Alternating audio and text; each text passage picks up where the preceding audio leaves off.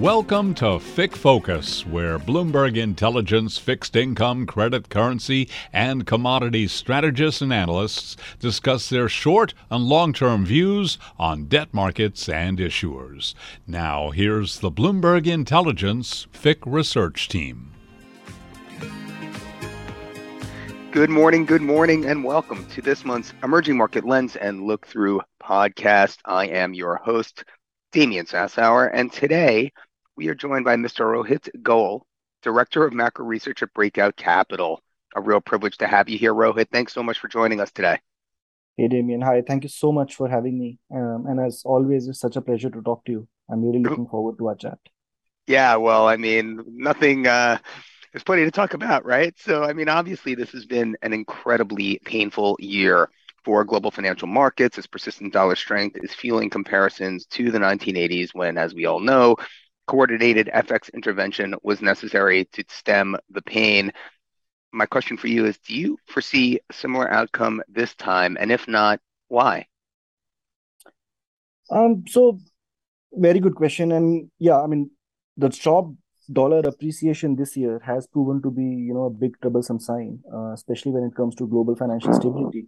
Dollar is up, 20% almost year to date, and it has reached a level where historically it has always led to some financial stability crisis, be it the LTCM crisis in the 2000s or the tequila crisis in the mid 1990s. And we can see troubling signs this year as well as cracks have begun to appear. This is shown in the record high number of distressed frontier EMs, as well as trouble brewing in major European global banks. So given all this and the dominant role dollar plays in the global financial conditions, I think it's very important to understand the drivers as to why dollar is rallying so much, and that would ultimately feed into the policy response too. A very major narrative that we hear is that, look, Fed is hiking rates, so obviously that would lead to a dollar appreciation. That's true, but we should also understand that most other economies are also raising rates. In fact, we did an analysis that if you look at the dollar sensitivity to the rate differentials, right, the misalignment is at record high levels. And the same can be seen when you look at other fundamental valuation metrics, like, real effective exchange rates that BIS and many other institutes compute very actively. So our understanding and point also has been that, look, dollar has been rallying, but it has less to do with pure play fundamental and economic channels, but the fact that it had become a safe haven play, with speculative flows playing a key role in driving the rally. Obviously, markets are selling off, so dollar is a comfort factor for a lot of investors. And that what sort of worries me, because it is indeed ironic that when the supposed safe haven flows, they start inducing instability in the global financial system. So this is where I sort of peg to your question that, look, it starts looking a lot like the 1980s, and Plaza Accord happened during that time. So what are the chances of that happening now, and does it even make sense or not?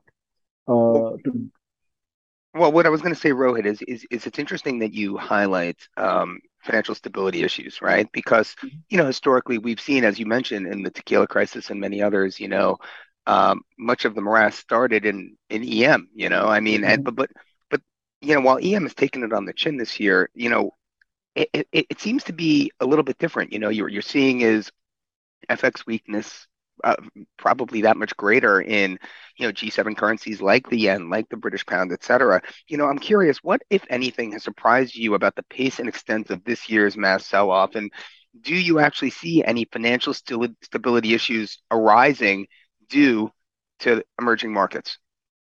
So the biggest, given the meltdown in global assets, it was only natural that, look, emerging markets will be impacted too, right? So that happened. But for me, the major highlight, if I can take a relatively optimistic tone, has been sort of the unsung resilience of emerging markets. And I know it will come as a surprise in a way. But for instance, if you look at the top 10 currencies this year, 7 out of top 10 have been emerging markets. If you look at the top 50 global equity markets, all top 10 performers are emerging markets. So this is not to say that emerging markets have been rallying like crazy. Obviously, this, as is true with all things emerging markets, it's a very vastly heterogeneous set, right? Many EMs have been top performers, but many have been in the bottom rung too. And you can see some of the difference through the regional channels. Like CE3 obviously has been impacted a lot, right? That's the aftermath of the Russian war on Ukraine. We are seeing the Asian trifecta of China, Taiwan, Korea. They are down like 35 to 40% YTD in dollar terms. But if I strip out these EMs and if I look at the other ones, the other bunch, the equities are down like just 6% on an average. So that shows you the wide dispersion between EMs and also highlights that some EMs are good opportunities and some are really, messing up. And in terms of the financial stability issues that you highlight, amongst the bigger EMs, one thing which sort of clearly stands out this year for us, and this has been a long-term thesis, is China, right? People have been talking about hidden debt issues in China, zombie companies, leverage for a really long time. This is not a new topic, right? But this year we have seen that that has really come to the forefront. So amongst the bigger emerging markets, I think China is one where we are seeing a lot of issues and where we believe these issues are not just cyclical, but sort of more structural. So let's stay with China. I mean, it's obviously the elephant in the room. Losses are deepening, certainly on the heels of this month's Party Congress. I mean, how should investors approach China?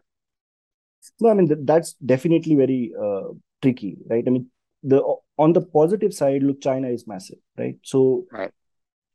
whatever asset class it is, you can always find opportunities, select opportunities that can do well, especially given how brutal the decline has been this year, right? But if I take a step back and look at it from a more macro and long-term perspective, we've long believed that China, it has a lot of structural headwinds like debt, demographics, declining productivity. And all of that has been exacerbated this year by the cyclically disruptive zero COVID policy. In terms of the macro growth numbers, as we know, decade ago it was 9 to 10%. Then a few years ago, everyone was assuming 6% is like a sacrosanct number and it will grow at that. And that consensus estimates has now come down to around 5%. But we did some work very recently on this. And if you look at the underlying trends, we believe the growth potential is much less than that, around 2.5% or so. And you can see that if you split this into the three factors, ultimately growth in the long term depends upon three factors, right? More workers or more capital or productivity. It's a combination of these three. For the first point in China, we know working age population started declining in 2015. But the pace is only picking up steam now. And in the coming decades, it will look much worse. We did an analysis very recently for all possible countries going as far back as possible.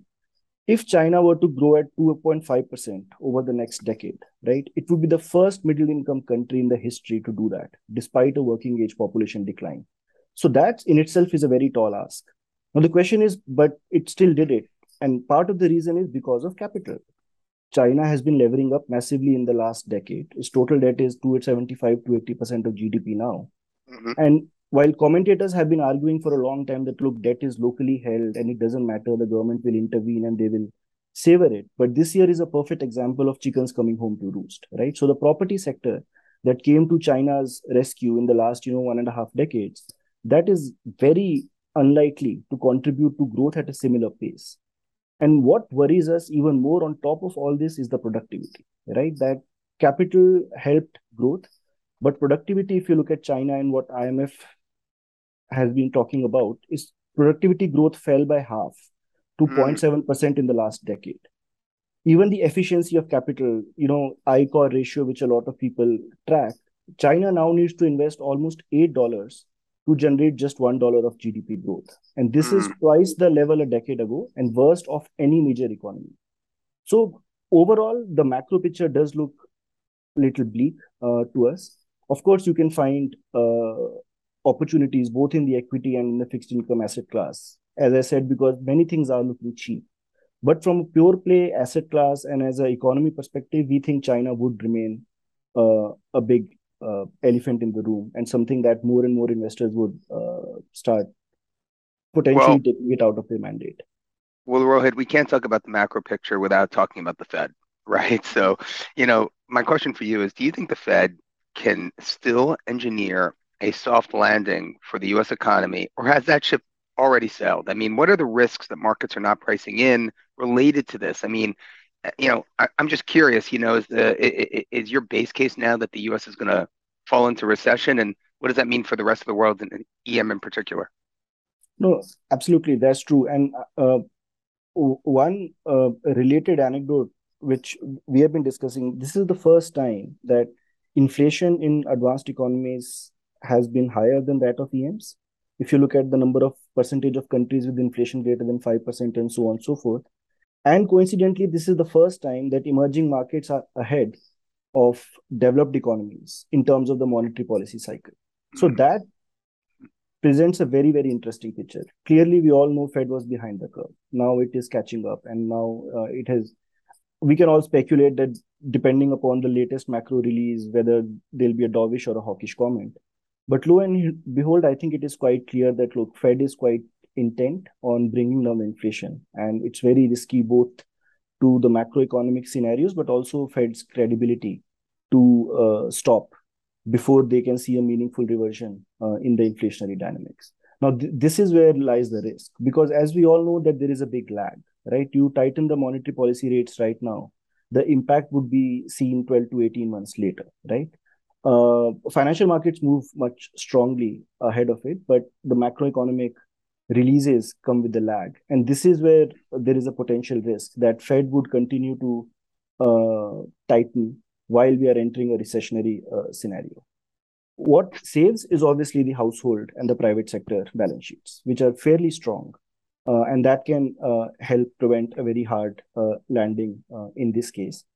But even despite that, I think our view is quite clear that in terms of the markets, what the markets are following is a very classic bear market trajectory, right? So they would start selling off, valuations would start coming down, they would compress significantly, and then there would be intermittent pause. We did an analysis over 100 years. That was true for 75% of the bear markets, that there was a 3 to 4 month break. And that is what we witnessed in the summer this year. And now we are back again. And this time the down rally across asset classes is driven not by the valuation compression, but rather by the earnings decline and the concerns about a recession and the concerns about the corporate fundamentals. And that, in our view, has still some room to go. So, what's interesting is, and you mentioned it, how EM is, for the first time ever, ahead of DM in respect to tightening interest rates, right? To stem inflation. So we have emerging market policy rates that are well ahead of pre-pandemic levels. We've got activity data reinforcing the negative impact of these restrictive conditions across a number of large emerging market economies, most notably China, Brazil, et cetera. My question is it too early to begin receiving in the front end of these local markets? I mean, which EM local jurisdictions offer the best risk reward if you're looking to perhaps put some receiver positions on? No, I mean, absolutely true. And that's the advantage that, look, EMs are such a diverse bunch. People have already started talking about how Brazil and Chile, they may start cutting rates very soon, and they may receive it. There are risks because the two angles. Inflation, if you look at Brazil data, inflation is coming down very, very sharply, right? So, of course, it's still above the target range and there's still some way to go. But as I mentioned, that they've already raised rates in a very restrictive level. Real rates are one of the highest if you look at the spot levels globally, and that would continue to channel through to the economy over the next few quarters, and that would have an impact on the activity too. So in that sense, I would say there is an impact there, and that is sort of the intended impact of all these rate hikes, right? To counter the demand side channel. So from that angle, there might be some action there. But what I would highlight is, based on my sort of understanding, the first step would be the communication.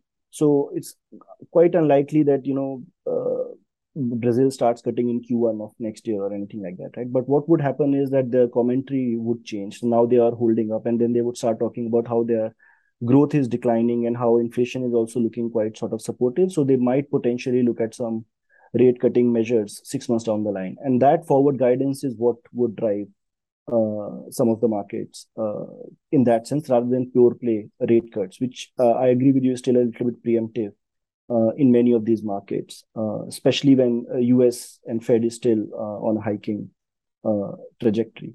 Where I sort of come at EMs is more on the fundamentals. Like, look, this is one angle where we can debate sort of the carry advantages and where that would play out. But many of these emerging markets, like especially the commodity exporters, and people are talking about how commodity prices have cooled off. But prices are still significantly above the fiscal break-even levels, right? So many of these countries still generate a lot of money at a fiscal level and at a company level that can give dividends and that can take care of the debt sustainability concerns for a lot of the credit out there. Well, that's a great transition into my last question, Rohit. I mean, that's sustainability. We know EM public debt surged to something on the order of 70% of GDP from 55%, let's call it, in 2019. Rising rates, weaker currencies, below trend GDP.